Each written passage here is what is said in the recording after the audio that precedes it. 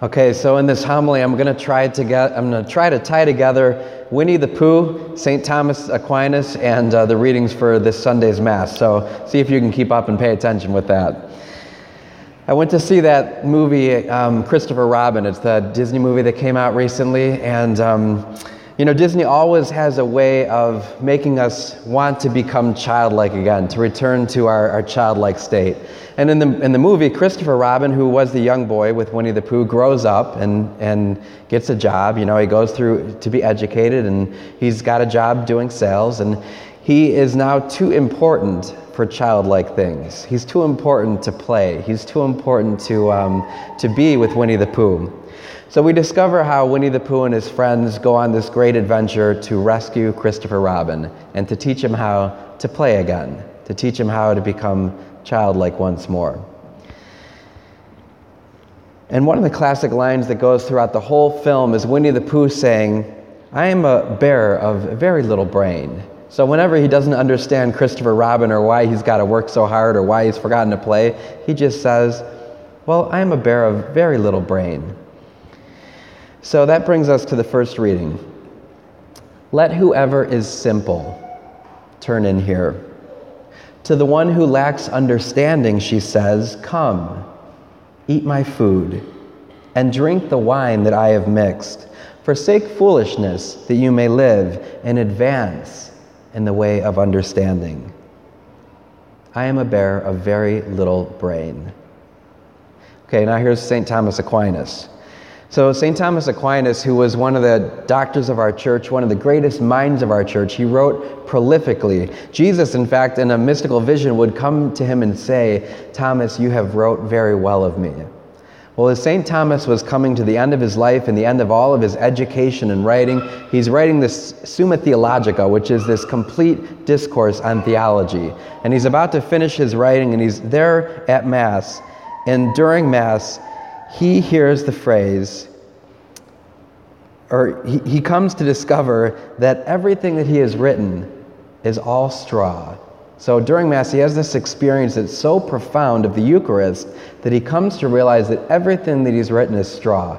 And so he quit writing. After that, he never wrote another word again because he realized the profound, amazing thing that happens here at the Eucharist. He would die just a short time after that. Now that brings us to the Gospel. So Jesus says, "Unless you eat my flesh and drink my blood, you have no life within you." And the Jews begin to quarrel among themselves, and they say, "How can this man give us his flesh to eat?" And Jesus says to them, "Amen, amen, I say to you, unless you eat the flesh of the Son of Man and drink his blood, you have no life within you. I am a bearer of very little brain." Now I want you to think about that for a moment.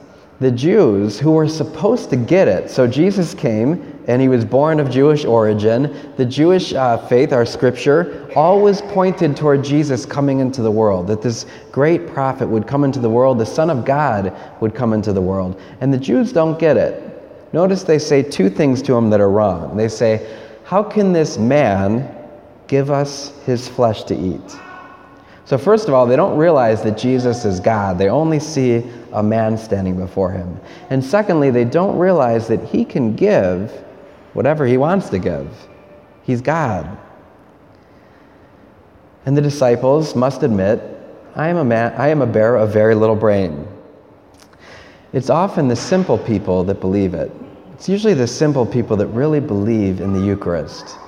And I know that we're in a university here and education is part of what we do, but if the students get to their 4 years here, the end of their time here, and they don't understand that this is truly the body and blood, soul and divinity of our Lord Jesus, then we failed.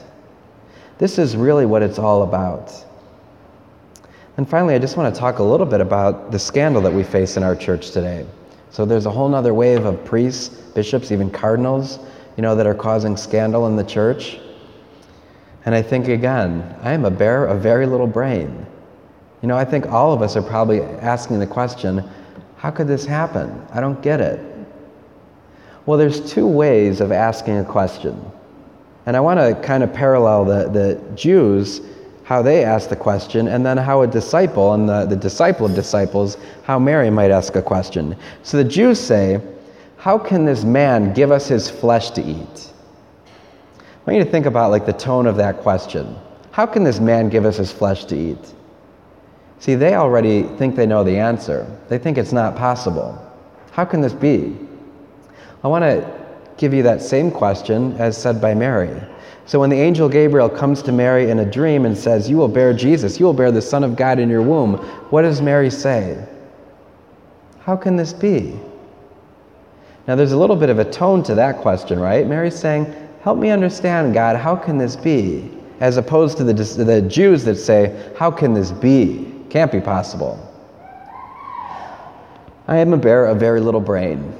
So once more, I just want to direct you to the Eucharist as we think about and reflect and ponder on this beautiful reading that we hear Jesus say, unless you eat my flesh and drink my blood, you have no life within you.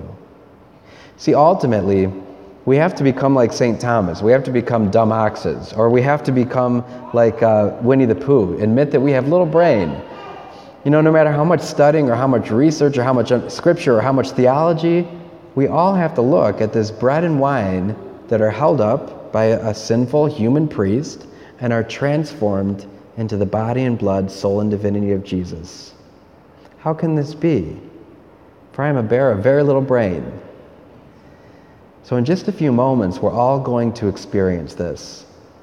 And I just invite you to truly try to ask that question to yourself, to try to really allow Jesus to present himself to you in the Eucharist, that when we receive him, we too will experience something that blows us away. That we'll have an experience like St. Thomas Aquinas, that we think no matter how much we understand it, we really don't understand it. We're just dumb oxes. We're just a bear with a very little brain.